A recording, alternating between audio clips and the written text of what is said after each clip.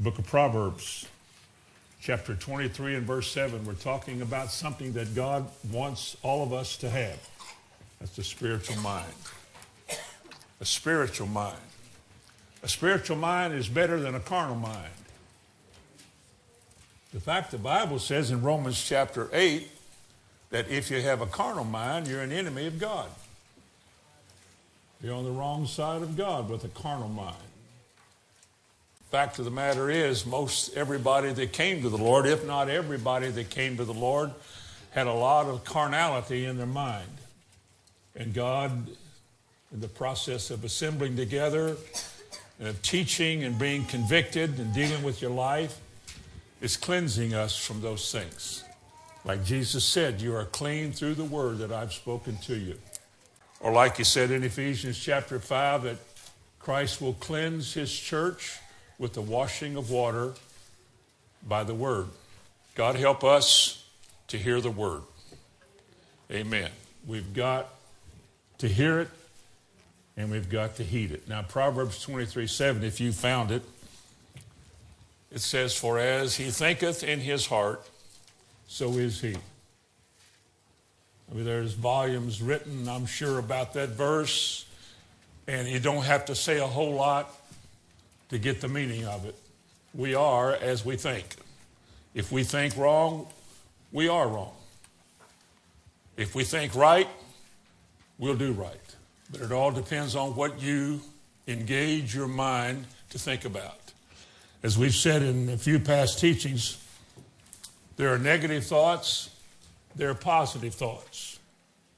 Our mind is like a theater. There's a film running all the time.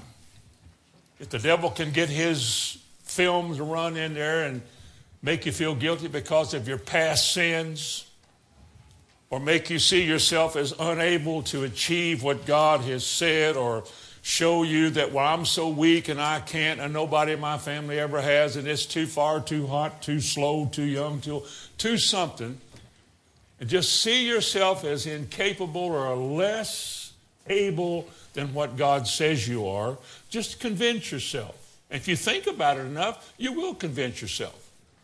And you begin to back off and take the position of, well, nobody's perfect, and after all, and nobody can live like that. And then you begin to dismiss or excuse yourself from living the kind of life you should, because the way you see yourself is not the way God says you are or should be, but you see yourself in light of human experience.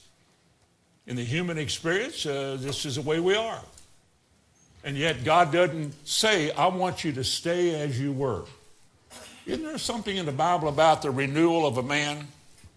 That a man changes, he grows.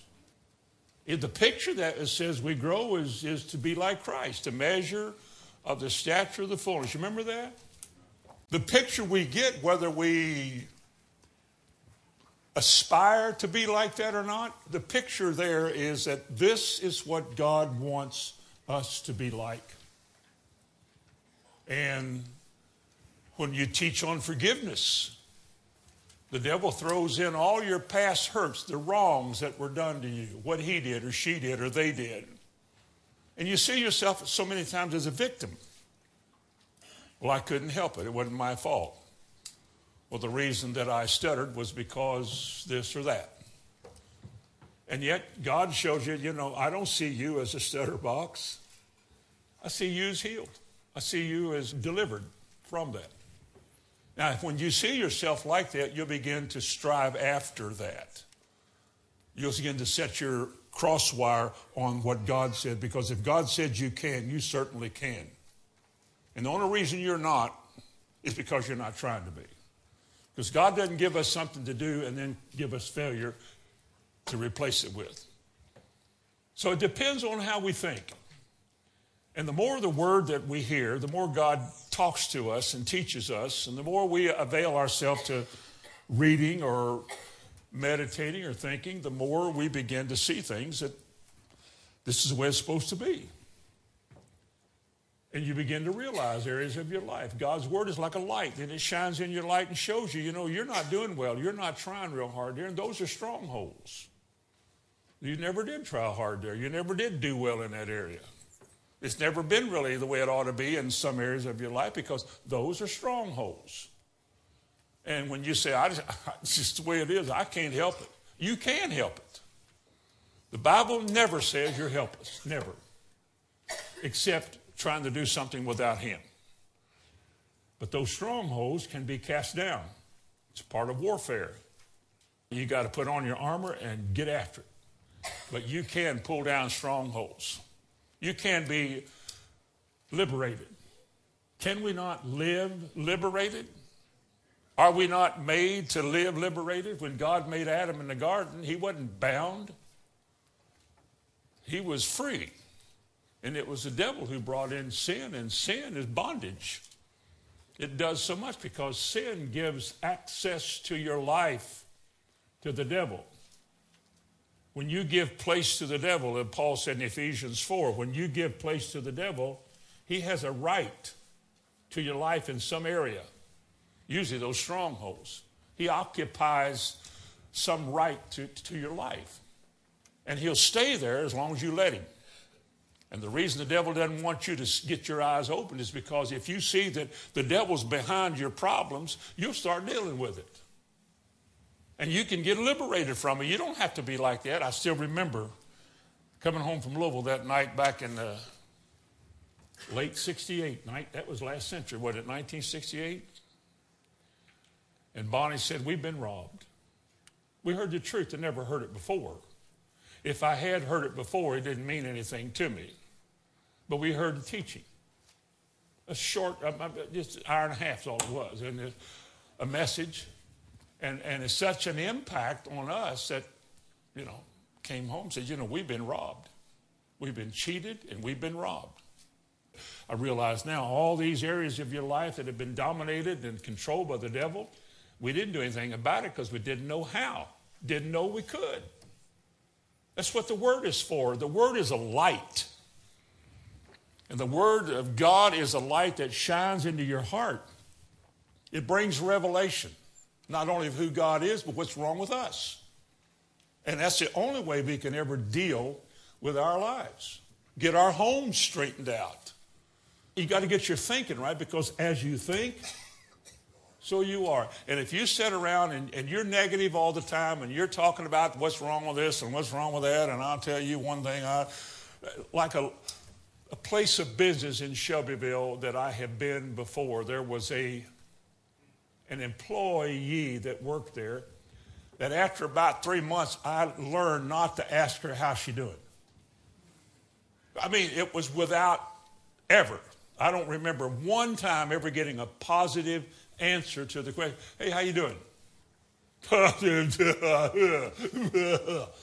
then put words to that. And that was how she was doing. And to hear her talk, she griped. The employee griped about this and griped about that. I remember thinking, what a sad person you would be around. Because you'd have to deal with that. But everything was negative. Negative this, negative that. When you start talking about politics all the time, you cannot escape getting negative. You can't avoid the issue coming up because it's in front of your face, it's around you all the time.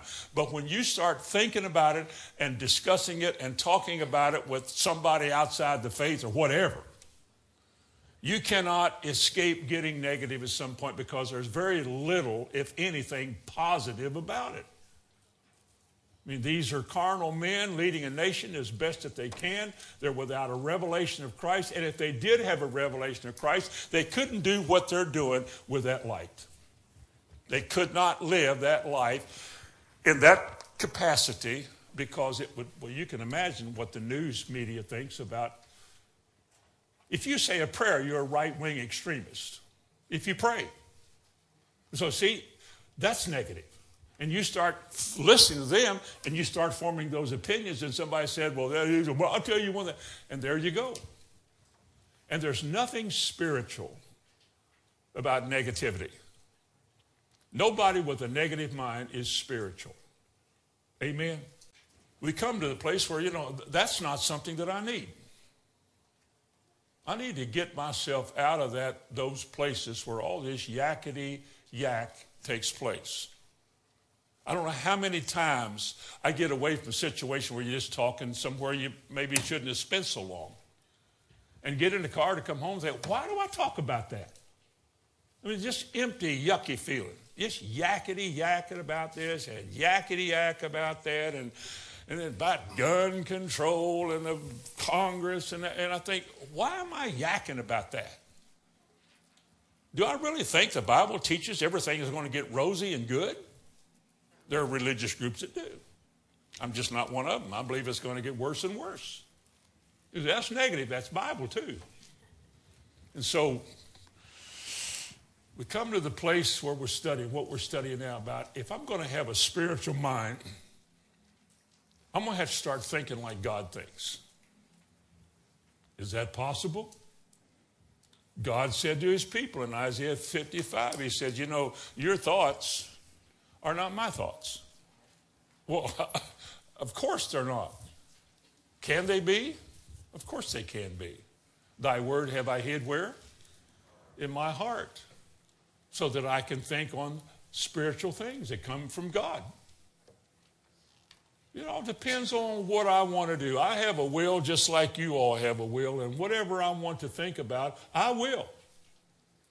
And if I want to get free from that, I will. I'll turn to God and he'll set me free from it. Now, when you turn to 2 Corinthians 11, Paul said verse 3 and 4. He said, I fear, I'm talking about our minds now and our thinking, but I fear lest by any means, whether through the media, educational system, the TV, the radio, or your neighbor next door, I fear lest by any means, as the serpent beguiled Eve through his subtlety or his craftiness, so your minds should be corrupted from the simplicity that is in Christ. For if he that comes, and notice, the simplicity that is in Christ is made confusing and twisted by preaching.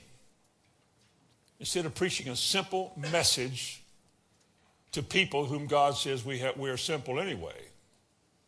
Instead of preaching just what the Bible says, they want to make it something exciting, extravagant. And as a result, for if he that cometh preaches another Jesus, whom we have not preached, or if you receive another spirit, whom you have not received. It's interesting, isn't it? Somebody can preach another Jesus, one that doesn't heal, one that doesn't deliver, is not absolutely absolute. This modern day Jesus is not like that. He could, and he might, but then again, he might not. Because see, he knows best for you, and you should leave it up to him. Forget the word, forget reading the word and finding promises, just leave it up to Jesus. Well, the devil would love you to do that. You wouldn't need any faith, and if you did have any, you wouldn't use it because what difference would it make? But he said, if somebody comes and preaches another Jesus, which means you start forming a new image in your mind. Jesus, he's just like you. He's no different than you are. I mean, he thinks like you, and you know, he may not care about this or that. And I mean, you get these different pictures that people preach about Christ. And as a result, you linger on that, you start thinking about that, you pick up another spirit. And this is the spirit where danger comes in, because this is where the closets get locked up with a spirit. This is where strongholds come in. You give place to the devil because you give place to error. And you give place to wrong teaching. Well, if they speak not according to this word, they have no light, the Bible says. And if what you're calling light is really darkness, Jesus addressed this in the Sermon on the Mount. He said, if the light that is in you be darkness, how great is the darkness? Because it'll lead you to darkness in a ditch, and you'll fall. I don't care how religious you are. So in my mind, I realize the devil's goal is my mind. He can capture my thinking. He'll control my life. He can turn me away from faith, or he can make me dissatisfied or hopeless. Why can't it work? Why doesn't it work for me? I try, I go to church, and nothing works right for me. Paul wrote in Colossians chapter 2, if you go 2 or 3 books to your right, you can read with me in Colossians chapter 2 and verse 4. He said, "In this I say, lest any man should beguile you with enticing words." And Paul said, now let me set the record straight, because I'm telling you the truth. Now, if they speak not according to this word, he said, they're beguiling you. Remember one time he said, if they don't receive what I've said, let them be anathema? Wow. Verse 8, enticing words has to do with beguiling speech. Boy, we're living in a day in which this is happening. Persuasive words. Verse 8, see to it that no one makes a prey of you by philosophy and empty deceit, according to human traditions, according to the elemental spirits of the universe, and not according to Christ. Do you know there are spirits of tradition? Or behind tradition that departs from the word, there is a spirit? Did you know that? Listen, you take some religion like Catholicism, that's a strong spirit. And while they will listen to anything else, they can't hardly get away from the Catholic religion, even though they don't even know what it is. It's a spirit. I don't know how many Catholics know what they believe, but they believe in something. It's a system, and it seems so that do this and stuff like that, and you can feel really good about yourself without even knowing what it's all about. And in the Reformation, the 1500s, when that was beginning to be exposed, when Catholicism was beginning to be exposed for what it was, the Catholic Church went on a warpath because they lost a lot of people. But because it's a big spirit, a strong spirit, they still have lots and lots and lots of people in this world.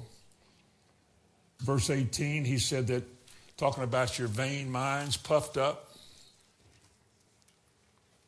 let no man beguile you of your reward in a voluntary humility and worshiping of angels, intruding into those things which he hath not seen, vainly puffed up in his fleshly mind.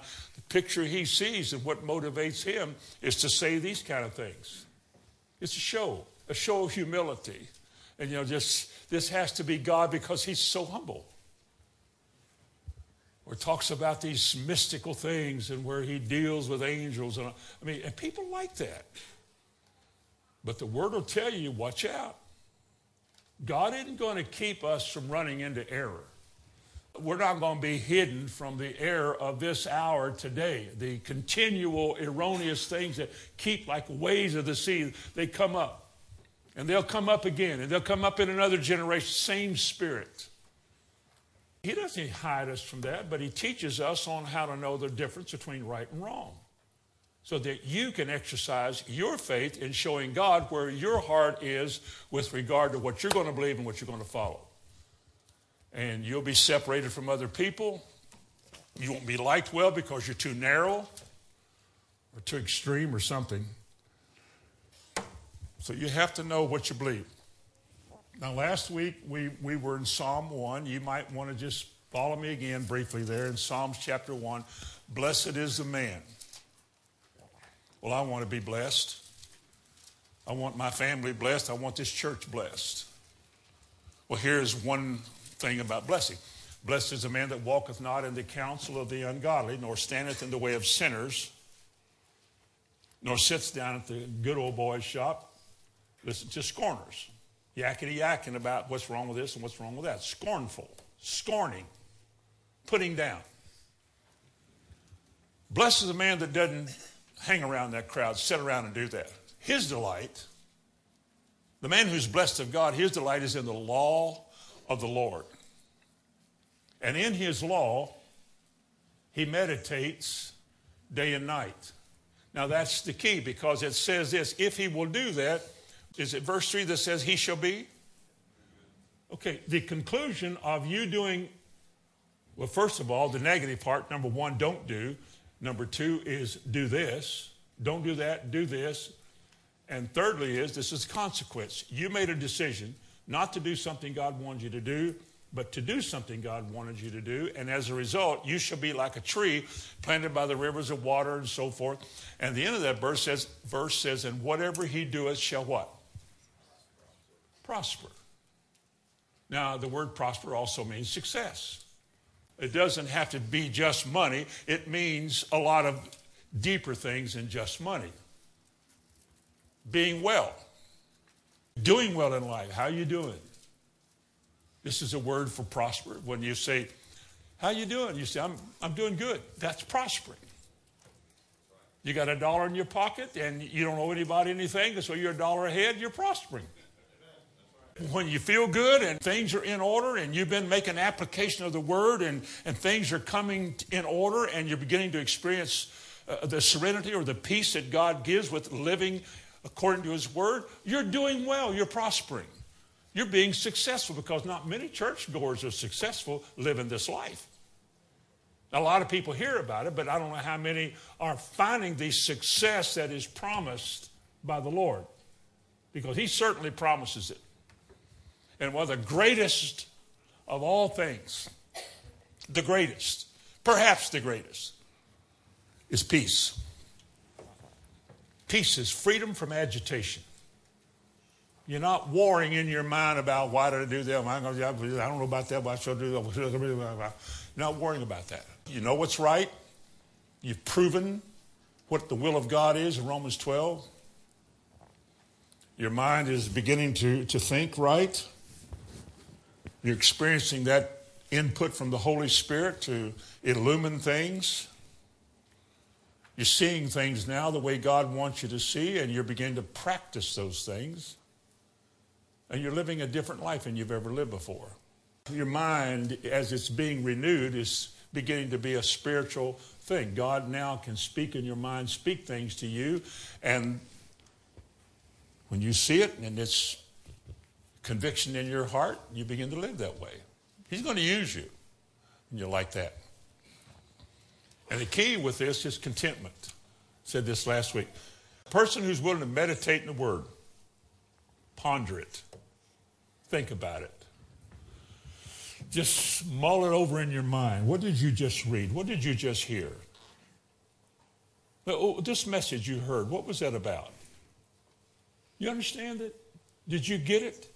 Was the message personal, or was it for the person you invited to church with you, or your wife beside you, or your husband? Or did God say anything to you? What did he say? I know you're busy. Why don't you take a little time, think about it. Give God a little time thinking about it. A housewife, how are you doing? How are you doing as a housewife? With your routine as a woman, a keeper at home, maker of biscuits. Well, times are changing. You say, listen, the Bible never does change. Times do change. What about the obligation and the responsibility you have as a woman to your family and to your children to do things the way God wants it done, in order, decently, maybe working on a schedule, teaching your children when you can. Daddy's gone most of the day.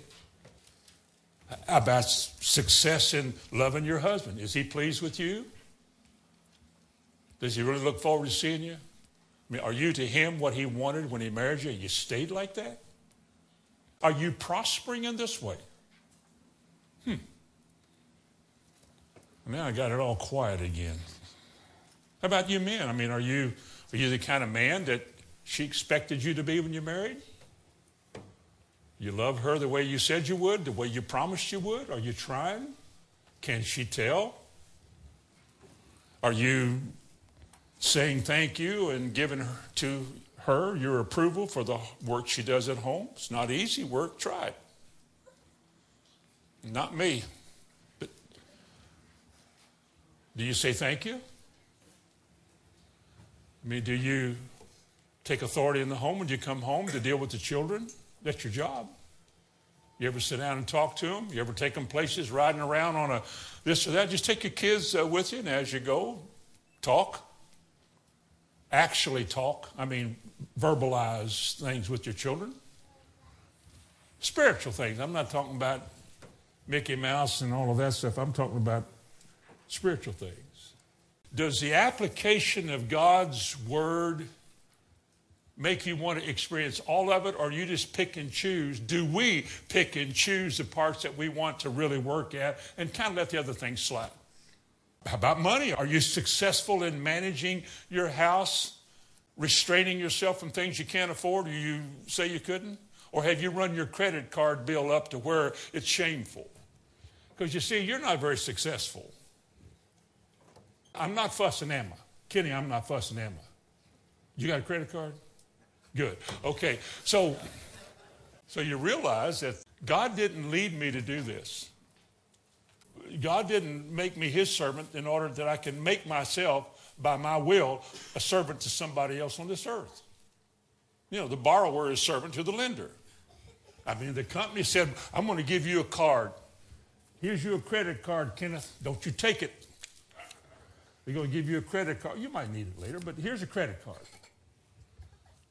We will pay for every purchase you make.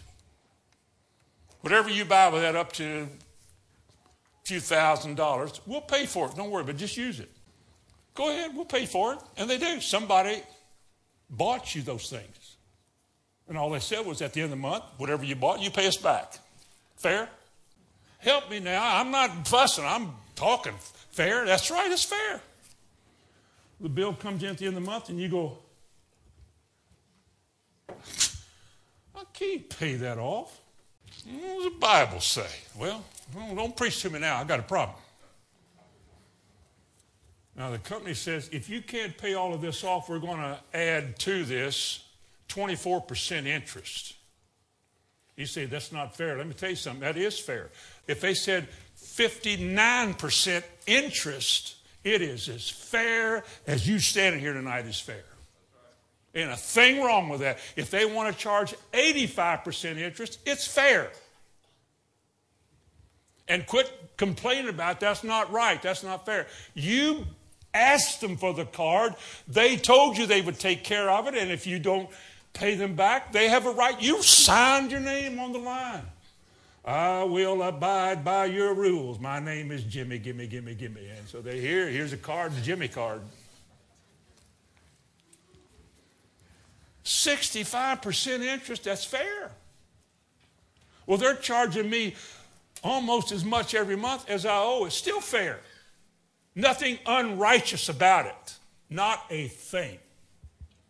Because you don't have to have it in the first place. You asked them for it. They said, these are my terms. You said, that's fine with me. And it's your problem. It's not their problem. They're right. You're wrong. So you make me feel like I'm a failure. You are. Just trying to call attention to it for any of us. Yeah, that's just the way it is. One of the things that God teaches us is restraint. If you don't have the money to pay for that, you cannot afford to buy it. If you can't pay for it, don't buy it. And don't be covetous and put your nose against the window and wish I had that. Just control yourself and say, we cannot afford that right now. I am content living without it. You're welcome. And you begin to be content. You walk away. Let me tell you what Paul said about contentment. Turn to Philippians 4. Philippians is a wonderful little book. If you're going through difficult times, moments in your life, that's a good book to read. Little Philippians. Look at Philippians chapter 4. This is the first church, I think, in Asia Minor. Paul wrote this, verse 6. He said, don't worry about anything. Right away, don't worry about anything. These people are losing whatever they had because of their religion. You talk about getting hammered for what they believe. They were getting hammered. He said, don't worry about it. Be careful for nothing, but in everything by prayer and supplication with thanksgiving, pray about it. Let your requests be made known unto God. And the peace of God, which passes all understanding, shall keep your hearts and minds through Christ Jesus. You reckon that'll work? Just pray about it. Release your anxious, stressful, careful moment, problem, situation to God. It is real. You can't escape it. It's there. But he said, bring it to the Lord and leave it there. Cast all your care over on him. And then he tells you this. After you do that, these things, again, they're right there looking at you, these problems. Then do this. Do this. I think of my first two initials. TH. Is that my first two initials? TH? And then J is a J. There's Paul. It's a P. And then a L. I associate things like this and I can remember things. Like in verse 8, whatsoever things are TH. True. Honest. Whatsoever things are J, for J is just. What's Paul? He's pure. What's L? Lovely. If there is any virtue, if there is anything of praise, do what? Think on these things. Now, what's the tendency? Man, you got to get real. I'm looking at some, oh man, what are we going to do here? Here's what Jesus said. He said, cast it over on the Lord. The problem is your mind. You can't get your mind off of your situation. You cannot let God have your mind in this case and be at peace with God. You can't. He said, cast all this anxiety and stress and worry, cast it over on the Lord. Be careful for nothing.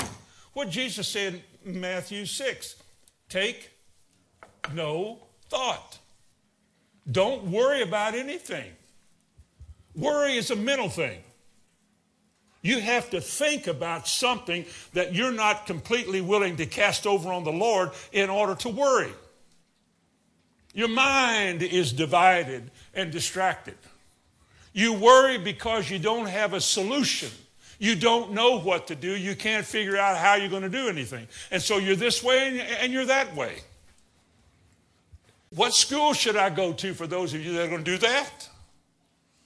What about a him or a her in your life? Why don't you just give it to the Lord and leave it there? There's a song that says that, didn't there? Take it to the Lord and leave it there, and leave it there, leave it there. It'll take it to the Lord and leave it there. And then back off. Say, whatsoever things are Tom, Hamilton, J, Paul, and L. TH, J, and L. TH, J, P, and L. If there's any virtue, if there's any praise, think on these things. What's T? True. Thank you. Don't look at your Bible. What's H? Honest. You're going to have to put the paper down today. What's J? It's just. Now, what's Paul? Pure. These you just have to remember. And if there be any virtue or any praise, think on these things. You got to think about something that's good. What? How about your little girl, your little boy at home? Oh, yeah, that's good. Well, think about that. That's good. How about Jesus on his throne? Never leave you nor forsake you. Where you are, he is. Watching over his word to perform it. Is that good? Is that lovely? Is it true? Is that honest? Think on that. How many people do? Not many. Which brings me back to the very beginning of this series. The problem with so many people in the church is they are bound in their minds. They've heard the truth. They're aware of the truth. They've taken notes about the truth. They talk about the truth, but they don't practice the truth because they can't get themselves and their situation, they can't cast it over on God because they see themselves as under a load and not in heavenly places over a situation. They just can't get free. They're not there. But you have to learn to be content. Not only am I going to cast my care over on the Lord and trust the Lord with how much of my heart? All of my heart? This might not be easy. Lean not to my own understanding. Is that in the Bible? You see, my understanding is formed by how I have figured things out in this world, how I've watched other people figure out things, how I've watched people do. My parents' influence of other people. We call it common sense. This is how you live. This is how you work down here. And there's a time when you're walking with the Lord, you don't lean to your own understanding. He asks you to turn to something that nobody else can understand, and you look like a fool when you're doing it. Such is the test of your faith. That's where we stand. We either are or we aren't because we can be. We can be all that God has called us to be, because he sent his Holy Spirit for that purpose. Success begins with your mind. Prosperity begins with your mind. Greed, avarice, that also begins with your mind, but one is corrupting, one is of God. Turn to Joshua chapter 1. Joshua chapter 1. When you talk about success in the Bible, or prosperity, or how you come to this, you almost have to go to Joshua 1. You go to Psalms 1, and then you go to Joshua 1, and you get a clear picture of how God wants it to happen and how it can happen in our lives. We are not carnal if we say, I want to prosper. We are carnal if we say, I want to prosper and just have a lot so I can be a lot. That is carnal. But to prosper and be in health is not carnal. Because you see, if your desire is to have what God has promised, if my desire, I see the picture, if my desire is to have what God has promised me because that's his will for me, then I want it. I do. And if it makes things work better in my life, then so be it. I can live without it, most people do. But if God promises more, not only do I want more, but he has a reason for you getting more. I don't know if we get a chance to get all of that tonight, but we will try. The key in Joshua chapter 1, he's taken over for Moses. He's got some big shoes to fill. They've only known Moses. These Israelites have never followed anybody else their whole life. 400 years, they've never followed anybody. These were slaves, brick makers, pyramid makers. They have never followed anybody. Now they got to follow somebody. The somebody was an old man, he's 80 years old. His name was Moses. But he didn't act like he was 80 because he was still pretty spry. And Moses, he led them out. He led them out because he was equipped by God with an anointing which people could not ignore. They recognized that he has a special connection with I am, with God. They couldn't understand anything. They had never been taught. These weren't educated people. They were just Israelites, a whole nation of Israelite Hebrews inside of Egypt, another nation. They were a nation within a nation, and God led them out. And God anointed Moses to do miraculous and marvelous things. Nothing like it has ever been done since. And he led them here and he led them there. He spoke with God. His face glowed. He spoke with the people, the 10 Commandments and all of that. He led them to the promised land. But he couldn't go in. And so God said to Moses, Joshua will lead them.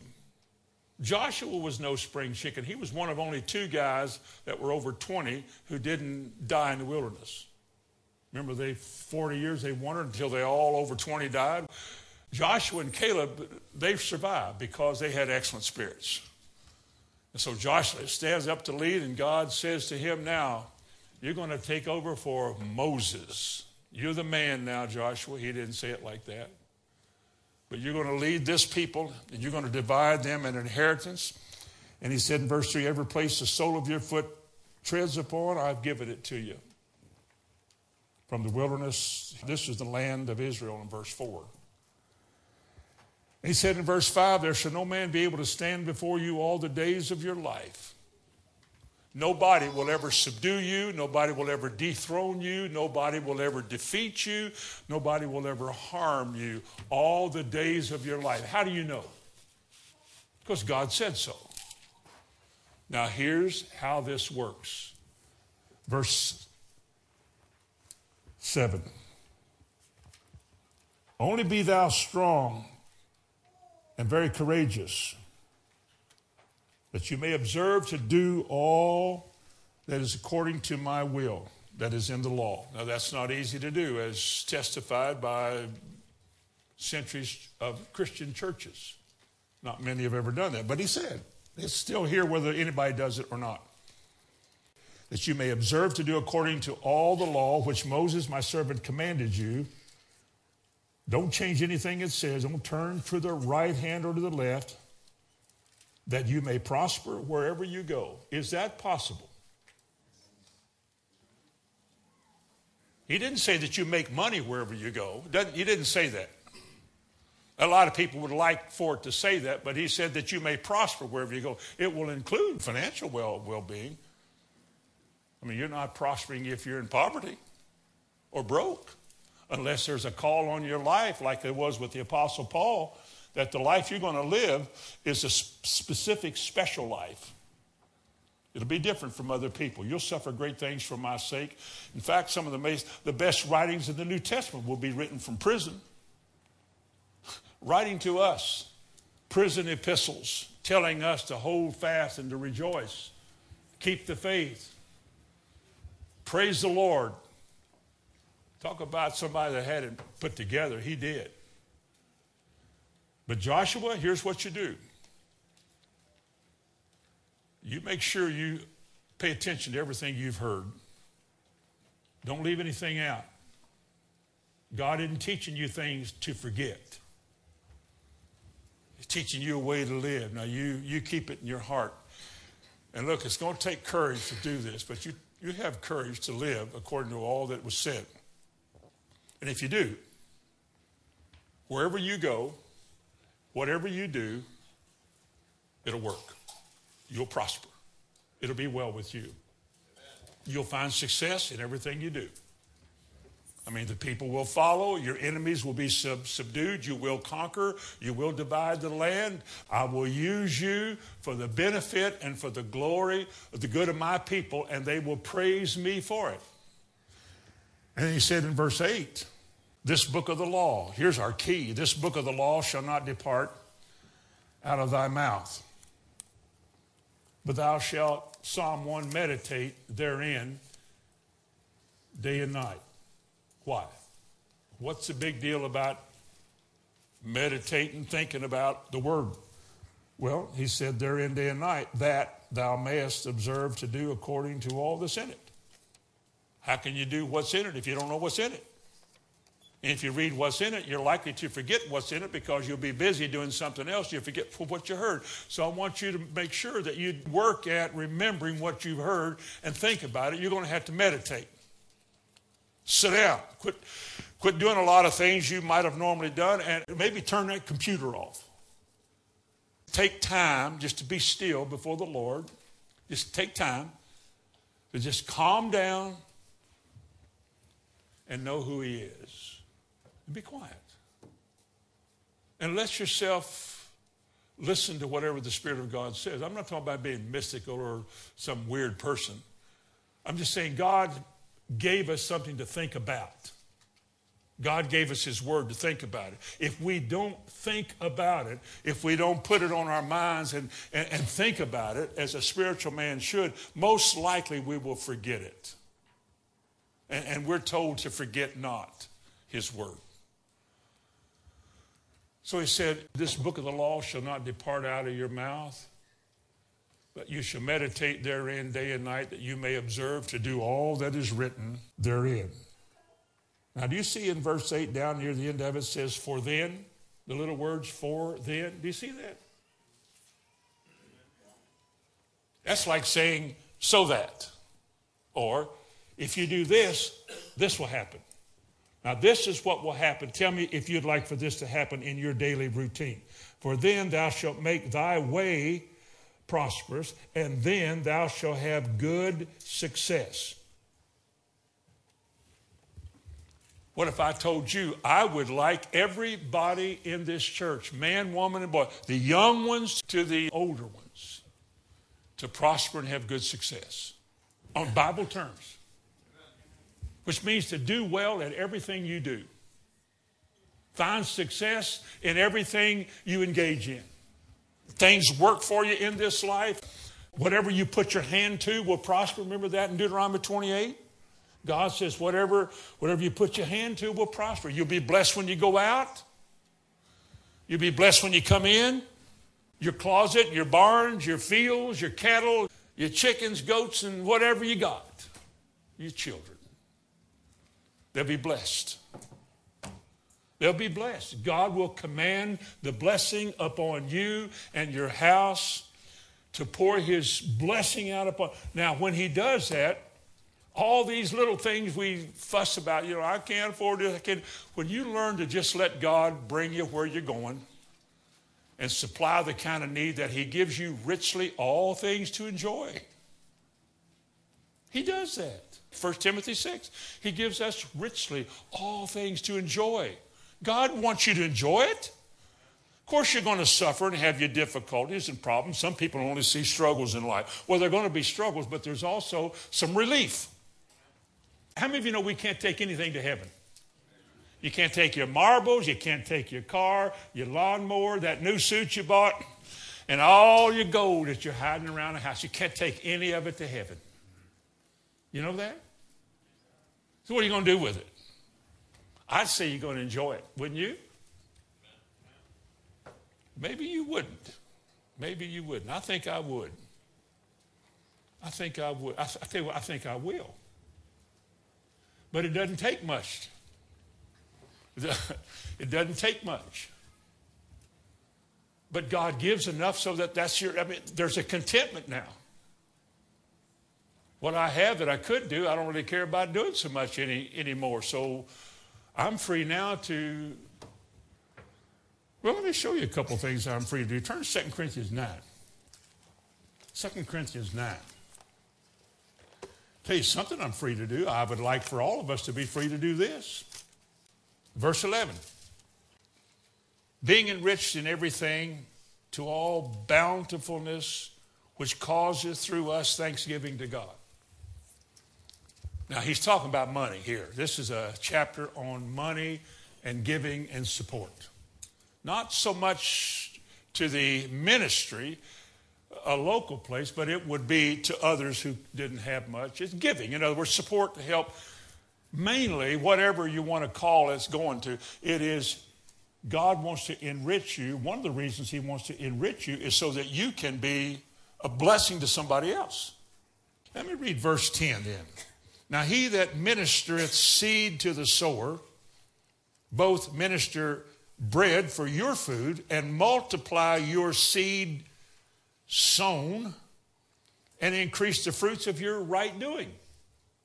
What would be seed sown in your righteousness? What would that refer to? Wouldn't that be something given to somebody else?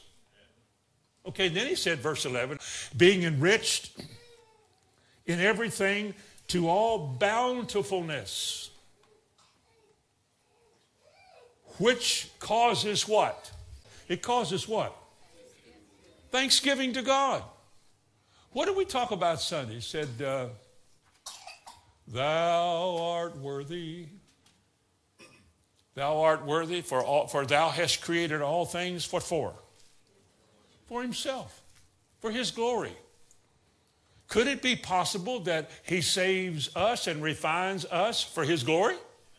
So that we are glorious people, a glorious church? Is it possible that all the work that God does is to change things from not being what he wants to being what he wants? So that God can be blessed in the middle of it? Of course it is.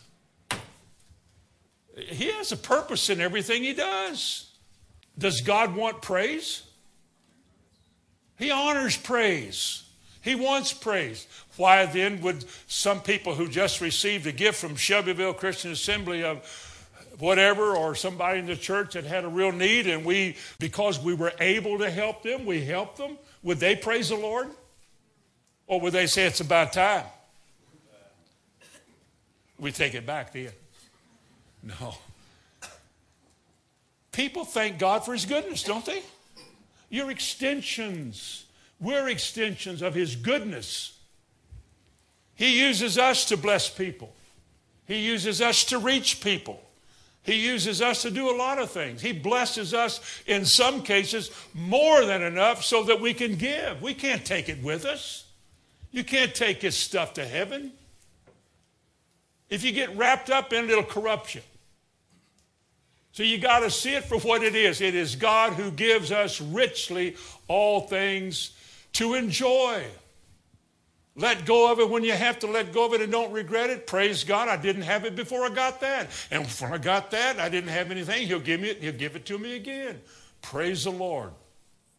I don't see me anymore as some homeless child in the church, always having need. I see somebody that I might be down, but God will lift me up. Sometimes he uses my brothers and sisters to help me or to help each other. He said it brings praise unto God.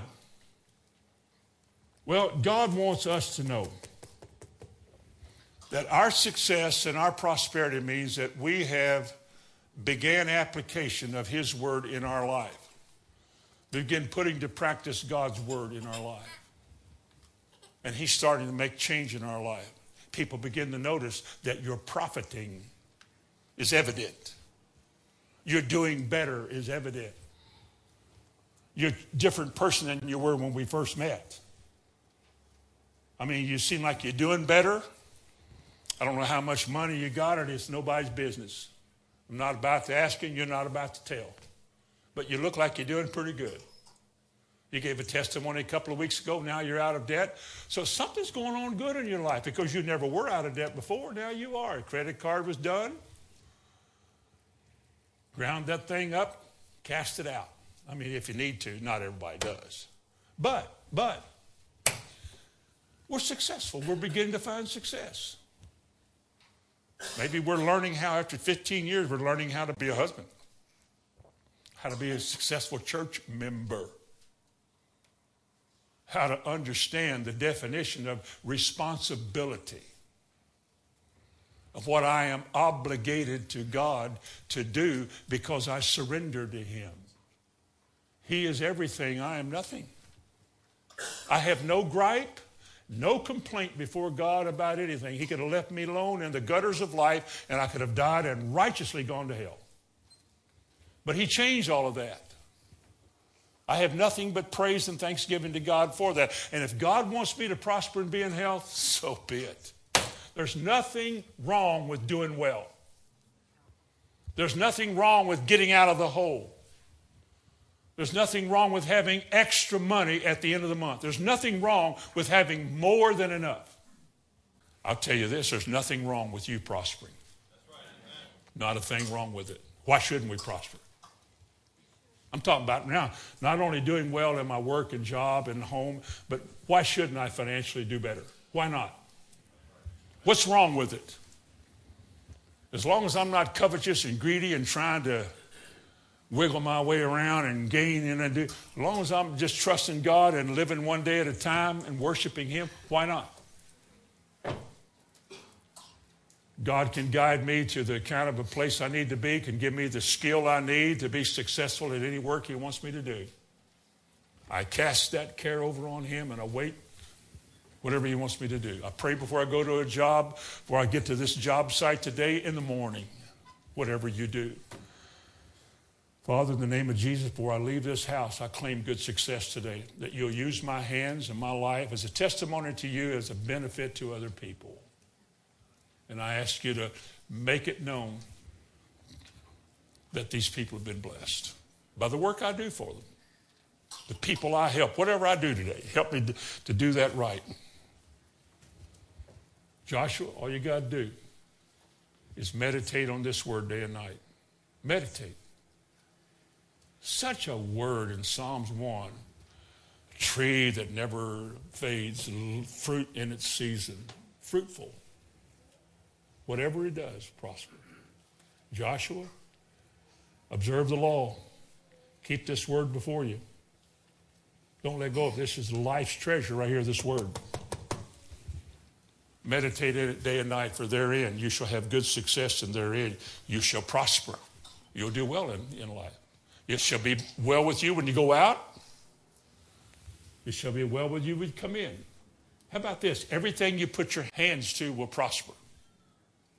Is that okay? What about my tiller? That's what you break up ground with. What about my lawnmower? What about anything I do? You guys that build and make and fix and perform with your hands, do you know that God has ordained that everything you do would do well? that you're the best at what you do of anybody around because of the influence of God, that it shall be well with you and you will prosper. Did you know that? Amen. Why wouldn't we want it to be well? Because he's promised it. He gave us the word about it. Are you still in 2 Corinthians 9? Look at verse 6. Can you receive this? 2 Corinthians 9 and verse 6. This I say, he which soweth sparingly shall reap also sparingly. He which soweth bountifully shall reap bountifully. Can you receive that? Amen. That's a choice, isn't it? Now, if you want to manipulate God and say, well, if I give $1, I'll get 100 back, you're going to miss it. You're going to miss it. He just said, it's up to you. Just like giving in 1 Corinthians 16. You don't have to turn over there. You already know what it is. Upon the first day of the week, let every one of you lay aside. He didn't say lay aside your tithe. He didn't say that. He could have said it, but he said let him lay aside as the Lord hath what? Prospered. Lay aside. Has the Lord prospered you? Now, he was talking about giving to this church up in Macedonia. He said, lay aside. Paul said, when I come to you to receive this collection, I don't want to take it up when I get there. You make it up beforehand. I'll bring somebody with me and we'll account for it. But as God has blessed you and prospered you, which means he was, you measure it out. You measure it out. As you measure it out, God will measure it out to you. He said, you shall, and so you lay it and give it to God. And let that be, as he said a while ago, something that causes thanksgiving to abound to God by your bountifulness. So let God use you that way. But he can't use you that way if you haven't, first of all, learned how to prosper yourself. I remember going years ago to getting, just back in the 70s now, go and get my taxes done. My taxes done. I got a better picture of taxes anymore. And in those days, Mrs. Smith, my tax accountant, or the tax preparer, you would always give her a number, what you estimate your income will be the following year, and then you would pay quarterly payments on what you think you're going to get. And so one year I made the first year out in 1970. I think 71, my income was like $50-some hundred. And so she said, well, you know, she said, so what do you want me to put down for next year? I said, $10,000. She said, that's quite a jump. I said, put it down there. She put it down, and well more than that came in. She came back, and she said, well, you certainly, you know. Next she says, what do you want to claim for 73? I said, man, I need some courage here because I'm not good at this kind of stuff. But 30,000. And there was this moment of E.F. Hutton. She said, how much? 30,000. 30,000. And she said, all right. And I think $33,000 or $36,000 came in that year. And everything just bloomed open. It just came open. I mean, airplanes, this and that. It just a lot of money. I remember one of the first things I started doing was buying tires for guys in the church that were running on recapped inner tubes. And just kind of sliding the money so they would, and I went down, bought them some tires, and this one over here got some tires, and this one over here got a pair of shoes. Gave one some money to buy some shoes. And he went out and bought something else, and I said, he ain't getting no more money, you know. And the Lord had to deal with me about that. Said, when you release it, it's theirs, and I'll deal with them, but you keep your heart right. And your heart's not right when you're talking like that. So you give it as the Lord leads. If you missed it, then just be more careful the next time. You measure it out, God will measure it back. If your heart's right. Now, in closing, 2 Corinthians chapter 8, go back one chapter in verse 9. For you know the grace of our Lord Jesus Christ, the favor and the goodness of our Lord Jesus Christ, that though he was what? Rich. Now listen, don't make the mistake that some say, well, he was spiritually rich. Listen, Jesus was never spiritually poor. That's right. He's not talking about spiritual. He's talking about the windows of heaven. He is able from that place up there, who though he was rich, yet for your sakes, what happened? You know the grace of our Lord Jesus Christ, that though he was rich, yet for your sakes he became what? Poor. How do you do that? How many of you know that there is a curse level on humanity? That we're all lawbreakers. The law is over. Everybody that sinned in any degree broke the law and we're under a curse. You know that. Turn to Galatians 3 and verse 13 and 14. Christ has redeemed us from the curse of the law, being made what? One of the curses of the law, one of the real curses of the law was poverty. You read that in Deuteronomy 28. The curse of the law was poverty. How many of you know that he bore the curse of the law? That which was due us, he bore for us. It wasn't, he didn't sin, he didn't fail, but he simply became the sacrificial, the sin offering that God gave. And he bore away, paid the price of our sins so that we can be brought to God. Now, notice, verse 13, he said, Christ redeemed us from the curse of the law, having been made a curse for us, for it is written, cursed is everyone that hangeth on a tree. So we're not talking about morally a curse. He was a curse here for us in that he took our place and died on a cross. That was a type of altar. Verse 14, that what? That the blessing of Abraham might come on the Gentiles through Jesus Christ, that we might receive the promise of the Spirit through faith. You know the grace of our Lord Jesus Christ is that though he was rich, yet for your sakes he became poor, so that we, through his poverty, might be what? 2 Corinthians 8:9, so that we through his poverty might be what? Rich. Now, how you define rich depends on what you're seeing in your little theater. I've never seen myself in a palace. I've never seen myself perched up on an ivory palace somewhere with somebody fanning my head and bringing me grapes and apples in a tray. Never was like that. But I've seen me out of debt. I've seen all my needs met. I've seen me having good health so I can do what I'm doing without that restriction. That's important to me. It should be important to you. I want to be well and I want to prosper because that's the will of God. Amen. And it brings glory to God. 2 Corinthians chapter 1 and verse 20. I know you know this one. For all the promises of God, the blessing of Abraham, all the promises of God are in Jesus Christ. Yes. And in Jesus Christ, amen. What for?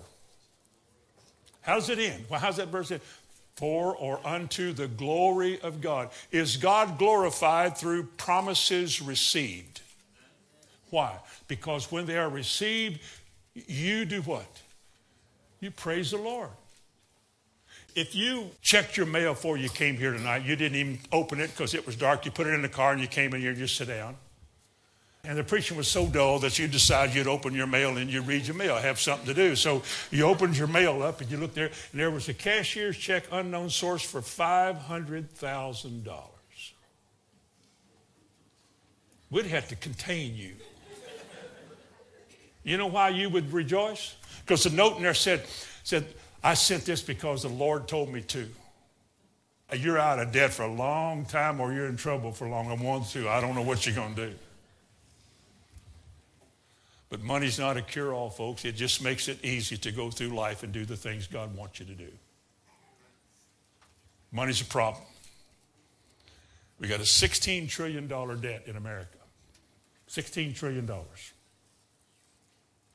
me tell you a little something, and I'll close. If every second you could lay a $1,000 bill like this, $1, $2, $3, $1,000 every second, Now, there's 31,536,000 seconds in 1 year. You'd have to continuously lay $1,000 bills down for 507 years at $1,000 a second to pay off our national debt. So, don't get caught up in money because it's nothing but paper anyway. They'll keep printing and we'll soon have that much. So it doesn't matter. It doesn't matter. All we're interested in is using the resources of this world not only to bless other people, but to bless God. Amen. Close your Bible. Father, in Jesus' name, I ask you to bless us with the truth and the reality of the truth in our heart, that we could actually get a picture of ourselves in the light of your word, that we're like that. That is for us. That is me that God is talking about. I pray that everybody's life in this church will begin to change. Attitudes, direction, love, responsibility, commitment, everything will be in a way that you're pleased with it. Do that work in us. Bring us into that deeper walk. I ask in Jesus' name. Amen.